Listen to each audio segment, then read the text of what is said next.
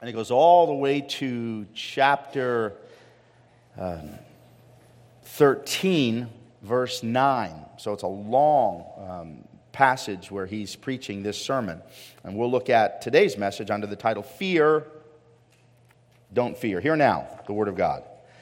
Meanwhile, when a crowd of many thousands had gathered so that they were trampling on one another, Jesus began to speak first to his disciples, saying, "Be on your guard against the yeast of the Pharisees, which is hypocrisy. There is nothing concealed that will not be disclosed, or nothing that will not be made known. What you have said in the dark will be heard in the daylight, and what you have whispered in the ear in the inner rooms will be proclaimed from the roofs. I tell you, my friends, do not be afraid of those who kill the body and after that can do no more. But I will show you whom you should fear. Fear him who, after killing the body, has power to throw you into hell. Yes, I tell you, fear him. Are not 5 sparrows sold for 2 pennies? Yet not one of them is forgotten by God. Indeed, the very hairs of your head are all numbered. Don't be afraid. You are worth more than many sparrows. I tell you, whoever acknowledges me before men, the Son of Man will also acknowledge him before the angels of God. But he who disowns me before men will be disowned before the angels of God. And everyone who speaks a word against the Son of Man will be forgiven. But anyone who blasphemes against the Holy Spirit will not be forgiven. When you are brought before synagogues, rulers, and authorities, do not worry about how you will defend yourselves or what you will say. For the Holy Spirit will teach you at that time what you should say. And may God add his rich blessing to his inspired, inerrant, infallible word. Let's pray. Father, it's no accident we're here, everyone by divine appointment, which means you have something to speak into each heart. Whether child or senior adult, speak now through this broken vessel. And speak only your words from this pulpit. Make it a word of salvation for the unsaved, comfort for those in storm winds, and a word of rest for the tired, weary, and heavy laden. It is my prayer that all those in the sound of my voice and by way of the internet who are not in a saving relationship with Christ would come to a living knowledge and vital relationship with Christ as Lord and Savior this day. So, Lord, we ask that you would unclutter our minds and unburden our hearts. Meet us in our deepest place of need so that we might see Jesus and him only. And it's in Jesus' name we pray, and all God's people said. Okay, 3 headings, very simple. Fear, don't fear. Number 1, the condemnation. Number 2, the command. And number 3, the Christ. And then at the end, we'll tie it all together with a little bit of comfort in order to send you out. Just know that this is a long sermon, but when you look at sermons that are preached, just you know that it's not the whole message, right? If you read the Sermon on the Mount, Matthew 5, chapters 5 to 7, you can probably read that in 15, 20 minutes? You could read this sermon from 12:1 to 13:9, 10 or 15 minutes. Jesus didn't preach 15 or 20-minute sermons. He preached all day, so be glad we stop when we do. Following the Master's model, we could be here all day long. So what does that tell us in these passages? We don't have everything he taught, but we have what God wants us to have. So under the inspiration of the Holy Spirit, the writers have given us what we need so that we can learn what God would have us to know. And this passage is really important today. Fear, don't fear is the title.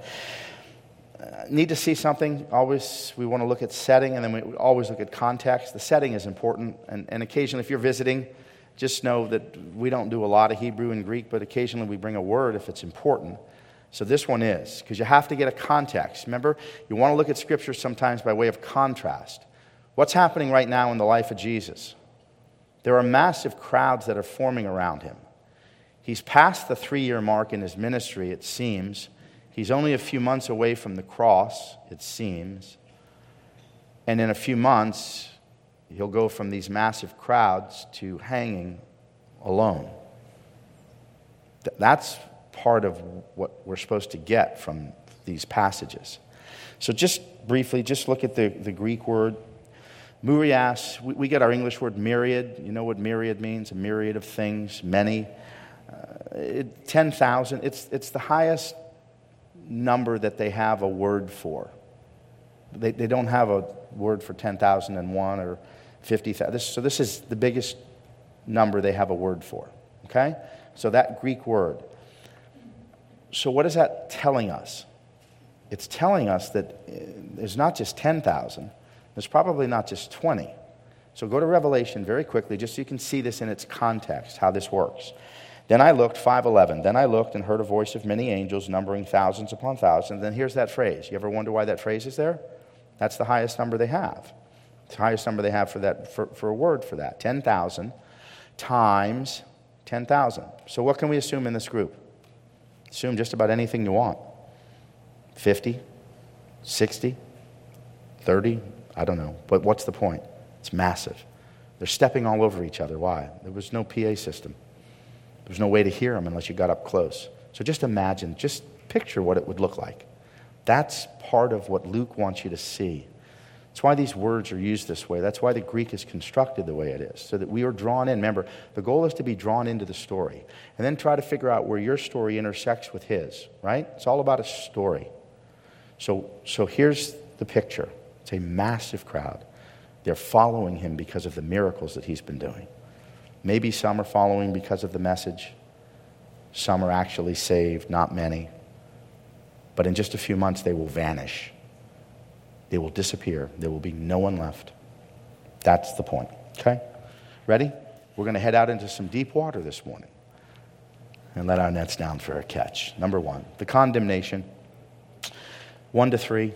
Be on guard against the yeast, the leaven of the Pharisees, which is hypocrisy. Jesus has just defined what that is. We're going to unpack that for a moment so that you can see how the New and the Old Testament all works together beautifully, especially when we're speaking to our Jewish friends and neighbors. But right now, let's just pause on the word hypocrisy. The Greek word hypokrites was used in the ancient world in the Greek theater. And a hypocrite in the Greek theater, it didn't really have a bad connotation as it does today. It meant an actor. It meant somebody who would wear a mask. If you can look this all up on your own as well. But an actor in the Greek theater would wear masks, and they would portray themselves to be something that they were not. That's where we get our word hypocrisy. Saying something and not doing it. Your walk doesn't match your talk. This is really deep. And we need to get an understanding of that. So it's referred to as the practice back in the ancient world on the stage of just changing masks and playing different roles. And these guys, these Pharisees, had become masters at play acting. And that's what Jesus is saying. You put on a front for everyone to see you, but I know exactly what's going on in your heart. 1 Samuel 16:17, we look at the outer appearance, but God looks at the heart. He's saying you're filled with hypocrisy. So it's important that we see it. Then these next two passages just speak of the omniscience of God, that God is all-knowing. There's nothing that God doesn't know. And at some point, and at some level, that's a little frightening, right? But it should be a real good comfort, more than anything, to know that. So he says, nothing's concealed that will not be disclosed, nothing hidden that will not be known. And then 3, what you say in the dark will be heard in the daylight. Isn't that true? There's a phrase that's used, your sin will find you out. You can't run and hide from this stuff. It eventually comes out. And what you whisper in the inner rooms, that's, again, you have to have context for this. What's the inner room? In the dwellings there, they're all built on, most of them obviously, are built on the ground, on dirt and earth, and you can kind of dig under it. So many dwellings would have an inner room, an inner chamber where you would put your valuables and your belongings, and you could kind of lock it there. So Jesus is saying, you go inside that inner room. So you're inside the dwelling, inside the inner room, and you still can't get away from what? From me. I hear everything that you're saying. Then it gets deeper, because now he takes us to the roof. What were the roofs like back then? Unlike ours today, for the most part. They're all flat. Remember God says you need to put a rail around the roof. You have to have a fence. You don't have to do that today. Why? Nobody's spending much time up on the roof. But back then they were on the flat roof. So notice what he says at the end. And it will be shouted from the roofs. This is intense. Now he's going after them. These are his final few words. A few months away from the cross, he's now going right after them. So it doesn't matter where you go and what you say, it will be shouted from the rooftops who you really are. Wow. Proverbs 15:3 says this, the eyes of the Lord are everywhere, keeping watch over the wicked and the righteous. Can't get away from God. No matter where you go, there he is, right? All right, let's take a look at this leaven, get an understanding of what's going on, and you'll see how it all fits together, Old and New Testament. That's what's important. When we say this, because we're trying to train our children, getting them ready to go to college. I have 2 in college. I want to get them ready before they go to college. Why is Christianity true? They have to have an answer to that question. It's not enough to say, Jesus loves me, this I know for the Bible tells me so. It's good for you today. That's good for you to say, Kate. But you can't say that at the academy. That doesn't work. You have to be able to answer the question, why is Christianity true? Above all other worldviews, why is it true? You have to know why. So we want to see this word as one word, from one God to one world. How does it all fit together? So that's what we're going to see here. The leaven, you cook, you bake, you know what leaven is, right? It's just an agent for making dough to rise. But here it's deeper. It's an influence that works subtly to modify a whole. This is what you need to get. What does Jesus constantly do? And this is how we have to evangelize today. You have to use things that people understand and can connect with. Everybody understood what leaven was, but it's deeper. Why? Who's he speaking to? Who's he speaking about? The religious leaders, they were Jewish, right? Those were Jews. And he's speaking primarily to a Jewish audience. So when he starts talking about leaven, unleavened bread, what are they thinking? They go back to Exodus. Of course they do. There's 2 Exoduses in the Bible, right? You go, no, Pastor, there's only one. That's only one book of Exodus. No. There's 2 Exoduses in the Bible, though, right? The first Exodus was out of Egypt. The second Exodus was what? Out of sin and Satan and death. So Jesus is taking us back, taking the audience back. So ready for this? Exodus 12, 17, and 18. Remember, they were told, now listen, again, you have to ask questions. Why are they told not to put the leaven in? Because they won't have time for the dough to rise. You have to be ready to, at a moment's notice to go. Couldn't God have controlled the moment's notice and given him time for the bread to rise? He's making a point. All the way back there in Exodus, he's setting up this scene for Jesus 1,500 years later. Do you see it? That's how you have to see the Scripture. None of this is by accident. It's all by divine providence. It's all fitting together. So that story was a setup for what Jesus is saying. So now Jesus takes us back. Celebrate the festival of unleavened bread. What was that? It was a reminder of being freed from Egypt. And God says, because I brought you out of Egypt. Eat bread made without yeast. It didn't have to be that way. God ordained it that way. He was setting up this story later. So now, one passage in the New Testament, and it'll put it all together for us, and we can move on. Okay? 1 Corinthians 5, 6 to 8, so that you can get a sense of what's going on with this leaven, this yeast. Your boasting is not good. Throughout the Scriptures, this leaven describes the permeating power of influence. Now, power of influence can be what? Very positive. Parents should have very positive influence over their children. Brothers to sisters, friends, church should be powerfully positive in our influence, the power of influence. But influence can also be very negative. That's almost exclusively the connotation in the Scripture in the New Testament when we're talking about this leaven. This is a bad thing. The leaven of the Pharisees is messing with every single person. It's messing with all of them. So here's what you need to see. Your boasting is not good. Don't you know that a little yeast leavens the whole batch of the dough? So what is Jesus saying? You are an apostate religion. You have turned away from God. And every time that you open your mouths or every time that you do anything, remember, what did he say? Take care not to perform what? Your righteous deeds, so that men can see you. What was the goal of the hypocrite? What was the goal of the actor? To be seen. See how it fits? That's why we take it from the Greek theater. So they want to be seen. So they pray in public, standing up so people can see them. They give in a way that the trumpets will sound when they put their money in. They do what they do. Their right hand knows what the left hand is doing. What does the Scripture say? Your right shouldn't know what the left is doing. Nobody's supposed to know that. Because if you do it in a way that, again, people will know, right, some of the stuff that we do. That's not the point. The point is your heart. Why are you doing it? Are you doing it so that people know? And if you do, then you've received your reward in full. That's what Jesus said. You got your reward. We're done. People know what you do. They're supposed to know, right? You're supposed to be able to put on the gospel on display for people to see that. But these guys were doing it because they wanted to be seen. That's what fed their egos. That's what mattered to them. Get rid of, here it is, ready? We're going to go back. Get rid of the old yeast so that you may be a new unleavened batch. Are you with me? As you really are. What does that mean? What was the unleavened bread reminder of? Freedom from bondage in Egypt. And yet, once they were on the move, what did they first start to complain about? Remember, about 1 million people on the march? What did they first start to complain about? The menu. They weren't happy with it. They were just freed from bondage. 400 years, and they're complaining about the menu. That should be a reminder of you who complain about your menu at home at night. Don't complain about that. Be happy with what you get. That was a horrible thing for them to do. Well, we had onions and leeks and garlics back in Egypt. We want to go back. No. We were in bondage. We don't want to go back. So this is important that we're connecting the dots. He's saying that you are an unleavened, meaning what? You don't have this bad influence anymore. It's been taken from you. You've been brought out of Egypt. Don't go back into Egypt. You've been brought out of Babylon. Don't go back into Babylon. You're in the world, but not of the world. Right? We don't exclude ourselves from the world, but we are in, but not of. So there has to be a difference. We make a difference by being different from the world. But we connect with them where they are. So here's a powerful picture. Therefore, right, that's a key word.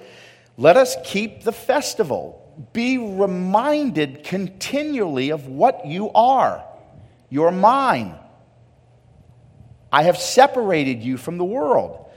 Not with the old bread leavened with malice and wickedness, but with the unleavened bread of sincerity and truth. Got it? That's how it all comes together. So that's the leaven of the Pharisees. That's the picture of what Jesus wanted us to see. He took us back to the Old Testament. He tied it all together. His audience knew that. He's making a claim for being who he is. So let's go to number 2 now. Now we're going to see the command. Take a look at this. This is important. I tell you, my friends, who's he speaking to? His disciples. Everyone's crowding in. Thousands are crowding in. They're trying to hear, what'd he say? What's he saying? And they're passing the words back as fast as they can. He's speaking to you tonight, today. This is a word for you 2,000 years later. I tell you, do not be afraid of those who kill the body and after that can do no more. Why did he say that to his disciples then? You probably don't live in fear of being put to death for your faith. Not here. But there are people right now who are dying for this faith. That's the truth. The guys he was speaking to were going to be put to death. First century Christian wasn't the same as a 21st century Christian. So he's telling them this is what's coming. You had better be prepared. And biblically, we only know that James was actually martyred for his faith. However, outside of the Bible, we can learn a lot, right? Extra-biblical literature, church tradition tells us that all except John were martyred for their faith, and Peter was crucified upside down because he was not worthy, he said, to be crucified like his Lord. So Jesus is telling them what's coming. And you need to understand what's coming. Don't fear. Listen, all they can do is kill your body. There's something far worse than death. Okay? Then he goes further. But I will show you whom to fear. Now notice he does this twice. Every word of God is important. Yes, nod your heads. When you hear something twice, you better pause. Fear him who, after the killing of the body, has power to throw you into hell. Yes, fear. Who's that? Fear God. Okay? Almost universally, no matter where you go all over the world, it depends on an individual, but for the most part, the majority of people, what's the number one fear in life? Death. That's the number one fear. I've had the privilege to stand over many saints who are heading off into glory. To watch a saint head into glory, it's truly overwhelming to watch how they are just the calm, the peace and the sense of what it is that's going to happen as soon as they finally take that last breath. Then I remember, I wasn't saved back at that time, but when I worked in the Hollywood Fire Rescue Department, I can remember being on scenes where people were actually dying. I can remember being grabbed on my arms. I can remember being grabbed by those we were treating. I can remember looking into the eyes of some who were just gripped with fear. Back then, I didn't really grasp what it was. I wasn't a believer. But I can think back now and picture that. Those who are heading off into the unknown. That's a horrible way to go. That's real fear. Even those that say that, well, there is no God, something inside tells them that there's something. And that is a horrible way to go. So Jesus says, don't fear death. If you have me, don't fear death. There's something far worse than death. Let's look at fear. We're going to look at it from probably the best perspective that I could find is really coming from a reformer, Martin Luther. This is really a good way to see it so that you can fully grasp what this means. The fear of God. Luther said there's two kinds of fear. Okay, one is servile, the other is filial. Take a look at the servile fear. This would be a fear that somebody in prison would have for his captor. Okay?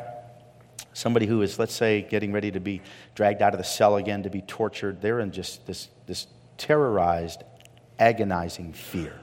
They're cowering in the corner. It's a slave to a malevolent master. That's one fear. That's not what this fear is that the Bible is speaking of. This fear is filial fear. It's the child to the parent. Children, you should have a healthy fear for your parents. But a fear of what? Reverence, respect, a fear of displeasing. That's what this fear is. Your greatest fear should not be doing something you ought not to do.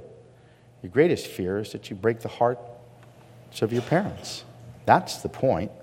You break God's heart when you turn from Him. So that's this fear that's being talked about here. This is not a cowering fear.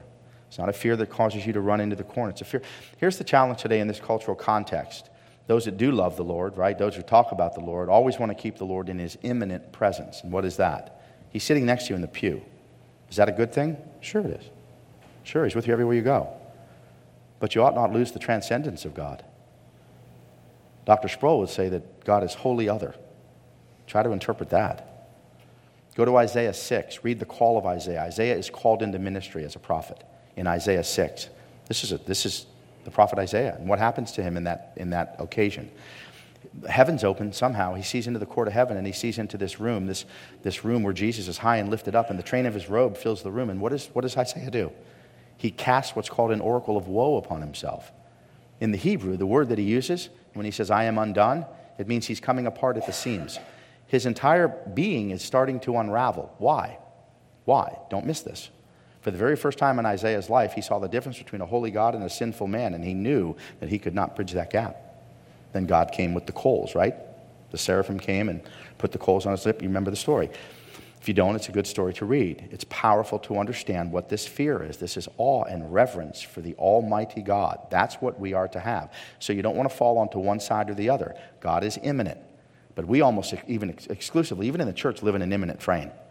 Maybe with a hole in the top. That's not a good way to live. We have to live with that balance between immanence and transcendence. You have to have the balance of both. So that's what this fear is. Okay, wisdom says this. The fear of the Lord is the beginning of knowledge. Proverbs 1:7. But fools despise wisdom and instruction. That's called an antithetical parallelism. It's very simple to understand. It's written in a way to draw in your attention. It's antithetical. They're opposite. They're parallel statements that are opposite. So what is it to be wise? It's wise to have the fear of God, the kind of fear we just talked about. You understand that fear. A healthy level of reverence and awe for the Almighty. But it's foolish to despise that kind of fear. So there's the picture. So what kind of fear do you have of God? If it's that healthy reverence, then you know you're His. That's the point. Okay? 3 points. Continual awareness of His holiness. We can't remember that. What does it say in Scripture? You know there's only one attribute of God that's said thrice times? Holy, holy, holy. We always talk about God's love, love, love, right? Right? Grace, grace, grace. Mercy, mercy, mercy. Isn't that a good thing? That's all true. But only one attribute is 3 times in Scripture. Holy, holy, holy. We have a tendency to forget that. We ought not do that. You read the Scriptures, and you see those who've had encounters with a holy God, what happens? They're terrified. They're terrified. Because they recognize, the whole point of that teaching in Scripture is that so that we would recognize the difference between a holy God and a sinful man, which is us, sin. And we see the separation. But now we have no fear. Why? That separation, that gap, if you will, has been bridged by the cross. So we have no fear. Okay? Continual awareness of His holiness, reverence for His majesty, and sincere desire for His glory. So here's the key. Fear God. And fear nothing else. They needed to hear that message, but I think we need to hear it today because listen, if you're not in fear, we have Officer Torres sitting at the post every week, right? So we feel protected by him. He's here. He's willing to lay his life down in a moment's notice to protect all of us here in this church.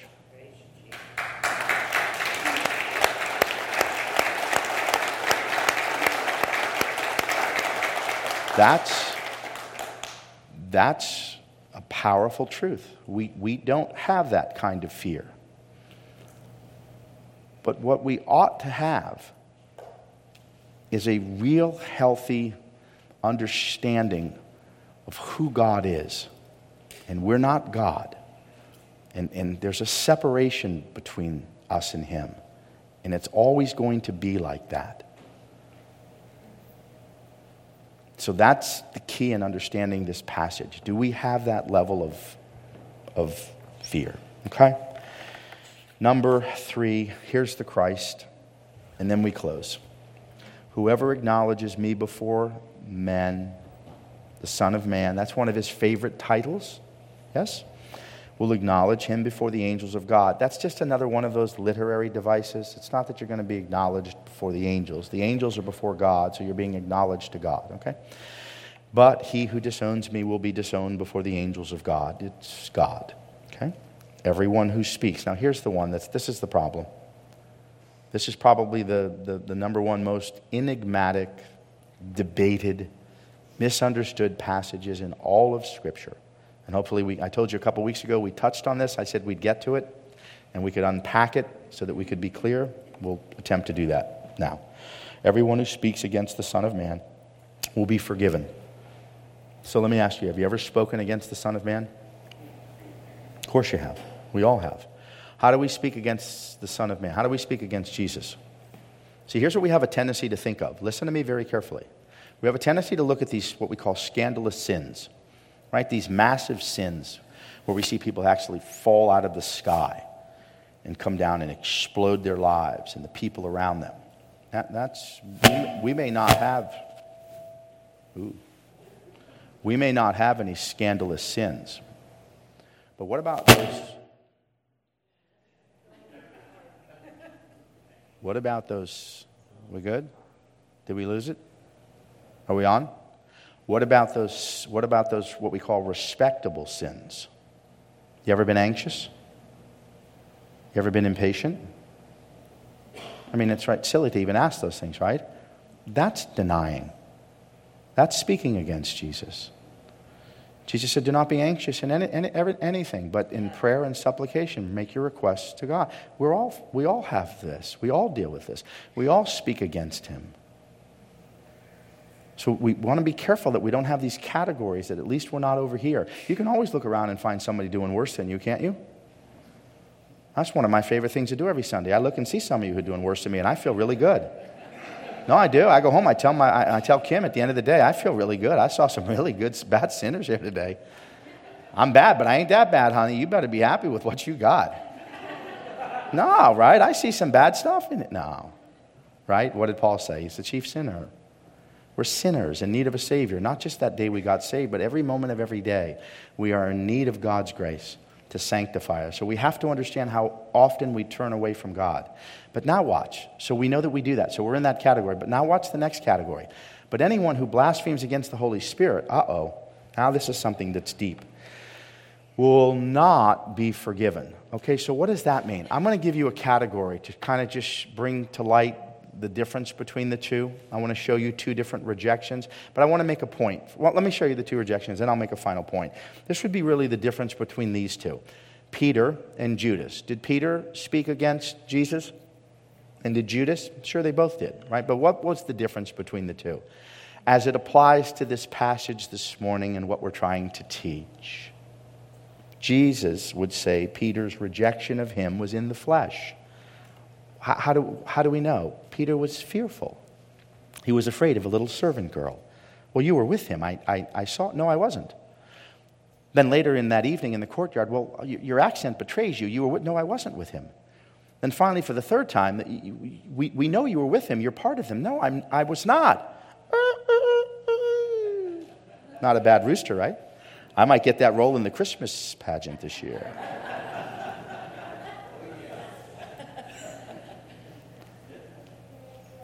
We deny Jesus in the flesh all the time. Don't think that you don't. We all do. That's not what this passage is talking about. You know, people say to me, and this is not uncommon, Pastor, I'm fearful that I've committed the unpardonable sin, and I'm doomed to hell. Let me make something perfectly clear. You couldn't ask that question if you had. Just by asking the question should confirm in your heart that you could never have done that. You couldn't ask it. So the difference is Peter's rejection is in the flesh and Judas's rejection of Jesus is in the faith. That's all. There's no faith in the heart of Judas. None. There was faith, very weak faith for Peter. Is your faith weak sometimes? Of course it is. Mine is weak. So that's what the passage means. Don't be fearful of it's a constant, persistent, unrepentant rejection of the work of the Holy Spirit and the ministry of the Holy Spirit in your life. That's what that is. That's the Pharisees. He's talking to a group of people who just simply resist and reject what they can see and touch and feel and taste. The feeding of the fire. They see it. And they reject it. Over and over and over. And that's what he says. You are rejecting the Holy Spirit. And you are rejecting yourself all the way into hell.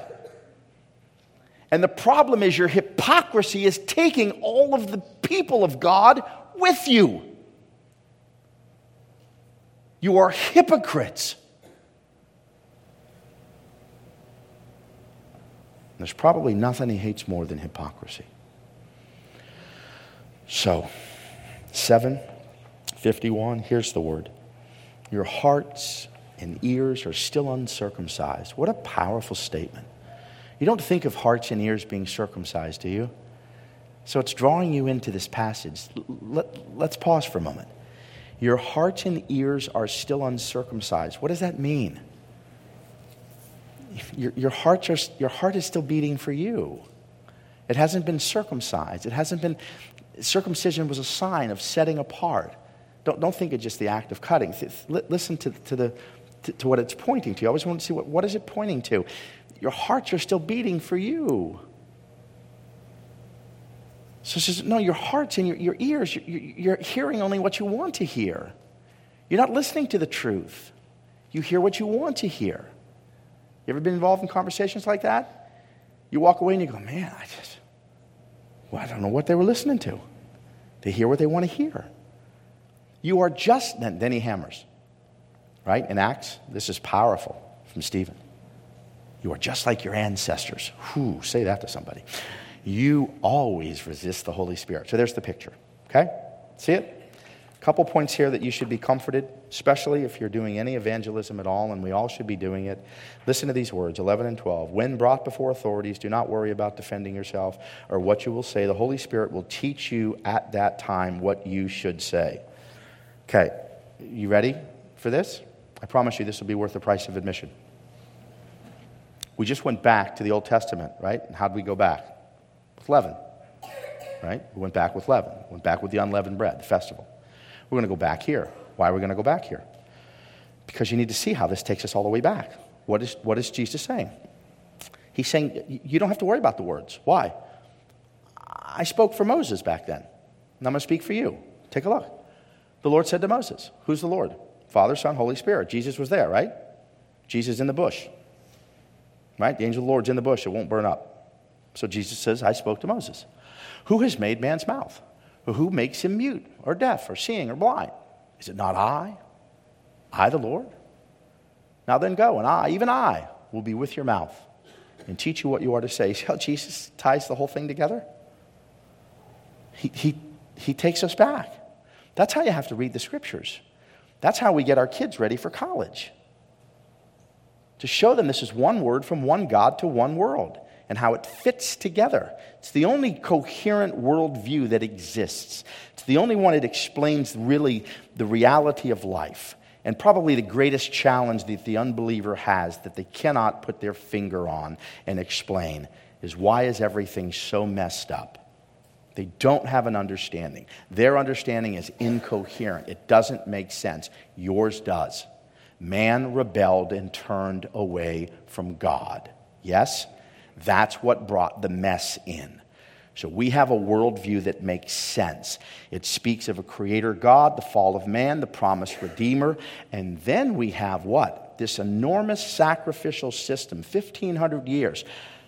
If you have someone today who is not from Jerusalem, you know what I mean by that.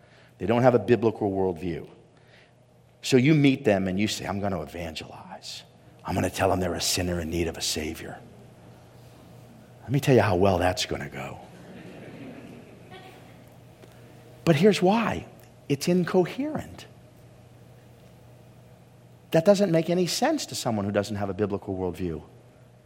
Well, they know there's something wrong with them, so that part, okay, don't call me a sinner, but I know there's something wrong with me. Nobody's perfect. Okay.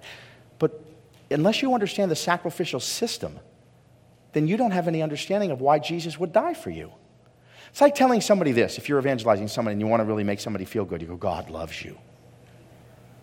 What does that mean?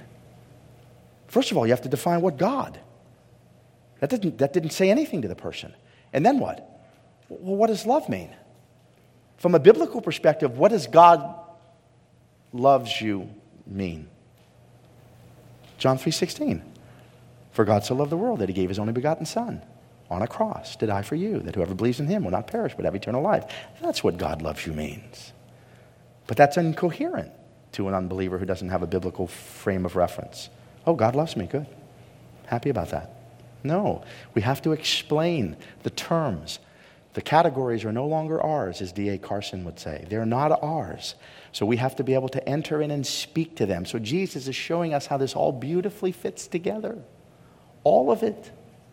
I'll give you the words. Don't worry about anything. I'll give you the words. I'll give you the wisdom. None of your adversaries will be able to resist or contradict you.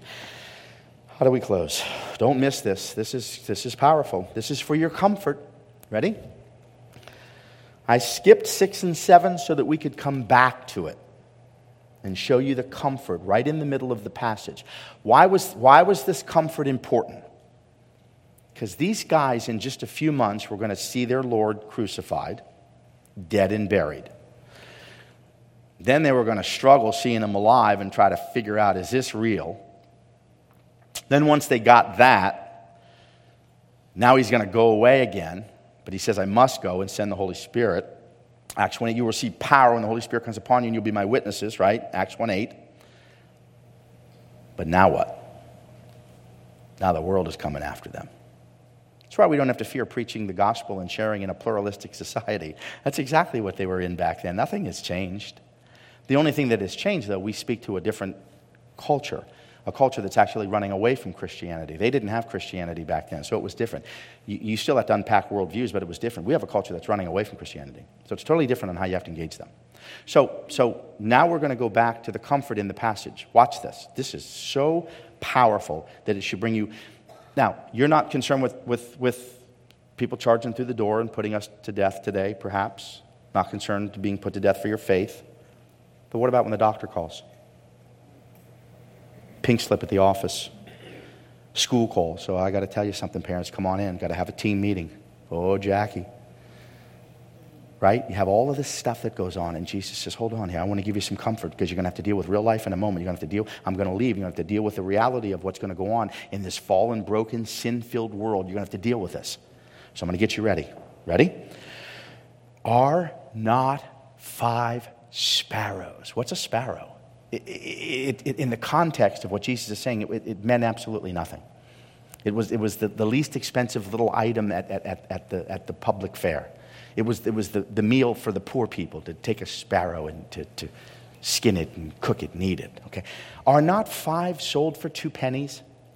Yet, this is what we call arguing from the lesser to the greater. Remember a couple weeks ago we talked about if an earthly father would give a good gift to his children, earthly father, good gift to children, how much more your Father in heaven, lesser to greater? Same thing here. So we have the sparrow. Sparrow's lesser than you. So Jesus said, yet not one of them is forgotten of God. So you ever feel forgotten of God? He didn't forget the sparrows, so he's not going to forget you. Now, watch this one. This one really gets good. Indeed, the very hairs of your head are all numbered. Now, some of you are saying, well, that's no big deal. I don't have that many hairs. Yeah, right there. I got you. Right? So God knows that. I only got a handful. I know how many I have. What's the point?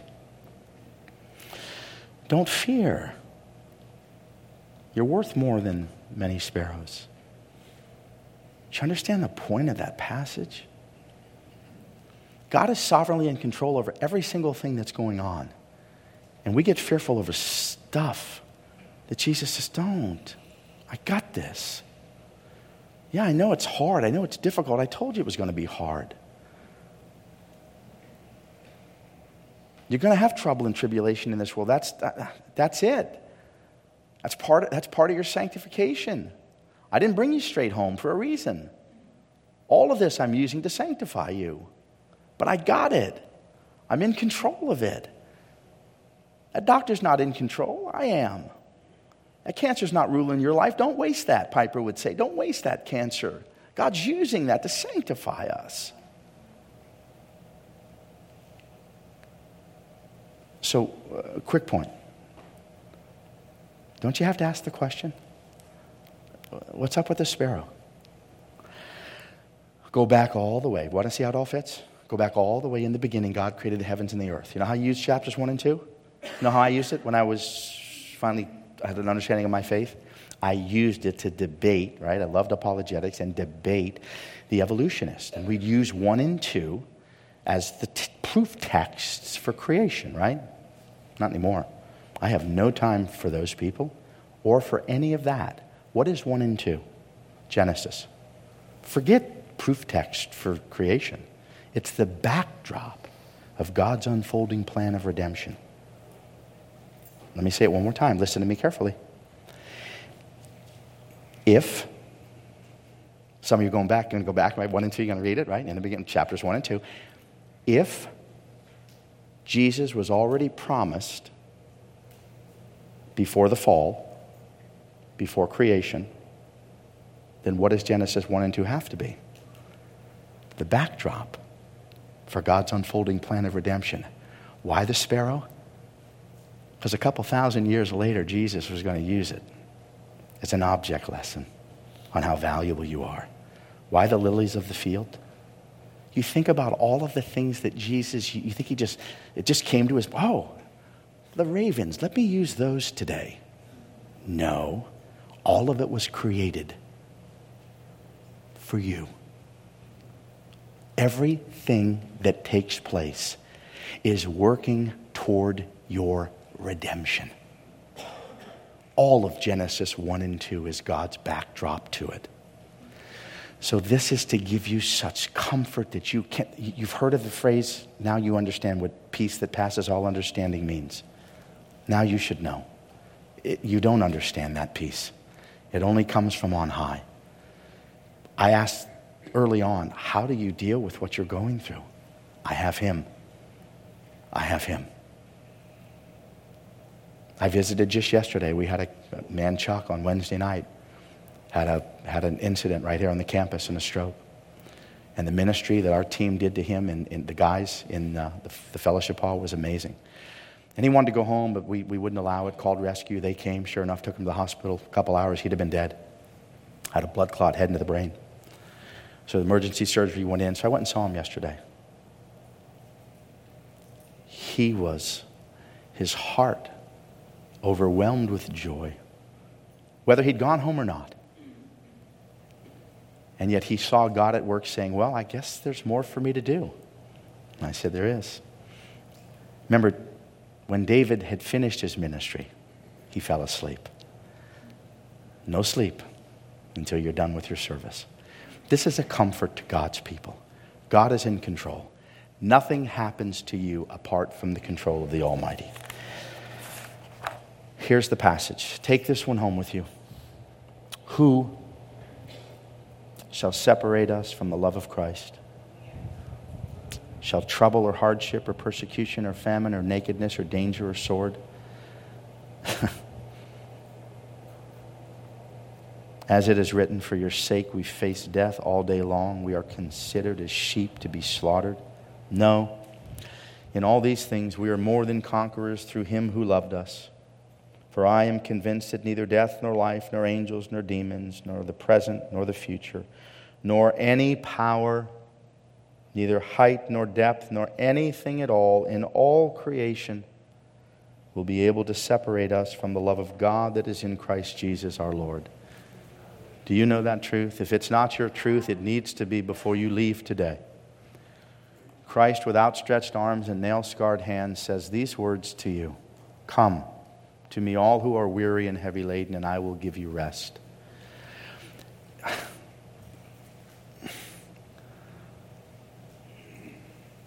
Universally, with all those that I speak to, the one thing that I could say to you that it seems like everyone is looking for, everyone, not eternal life and salvation, they don't have categories. Everyone is looking for this, one word, shalom. They're looking for peace because they have no peace. They have no peace at home. They have no peace in their marriage. They have no peace with their children. They have no peace at the office. They have no peace anywhere. And they're looking for this peace. That peace only comes through Christ. That's how we can connect them to a Savior. He has that one thing that you desire most, that you cannot get apart from Him. There is no peace apart from Christ. It doesn't exist. You can insulate yourself perhaps for years if things are going well in your life. But you cannot have that inner peace. It doesn't exist because you're an image bearer of God and God will not allow it until you're His. Will you come? By grace through faith, will you come to Christ today? Right now is a moment of salvation. Later today it may be too late. The Bible says it is appointed unto men once to die and then the judgment. Come to Christ and you will have a peace and a rest you will never get. And let me finish with this. Everyone, every single person would like to hear these words. And I lived happily ever after. Only in Christ will your life have a happy ending. Only in Christ. Let's pray. Father, right now, if there's someone who's never prayed to receive Jesus, by way of the internet, in this holy sanctuary right now, let them pray these words. We're not saved by a prayer, but we could pray simple words like this. And all believers, just pray with me in your hearts. And if you've never prayed, pray this day. Pray this day. Lord, I heard the gospel today. I understand the basics that I'm separated from you. I know that. I know that I'm separated from you. I'll use the category now that the pastor has given to me, a sinner in need of a Savior. I'll use that. And I know that I can't save myself, so I call on you. I cry out from the depths of my heart. God, be merciful to me, the sinner. Give me the gift of repentance and faith. Raise me from death to life. And then give me the confident assurance that nothing will ever separate me from the love of God that is in Christ Jesus. I confess my sins to you, Lord, and I turn my life over to you. And I pray this in Christ's name. And Father, for every single person who's walked with you, some for decades, help us to keep on walking by faith and not by sight, knowing that we all walk imperfectly. Not one day have we done what you've asked us to do. And yet you love us and you never turn from us. So help us this day. And we give you all the honor, praise, and glory. In Jesus' name, amen. Would you all stand?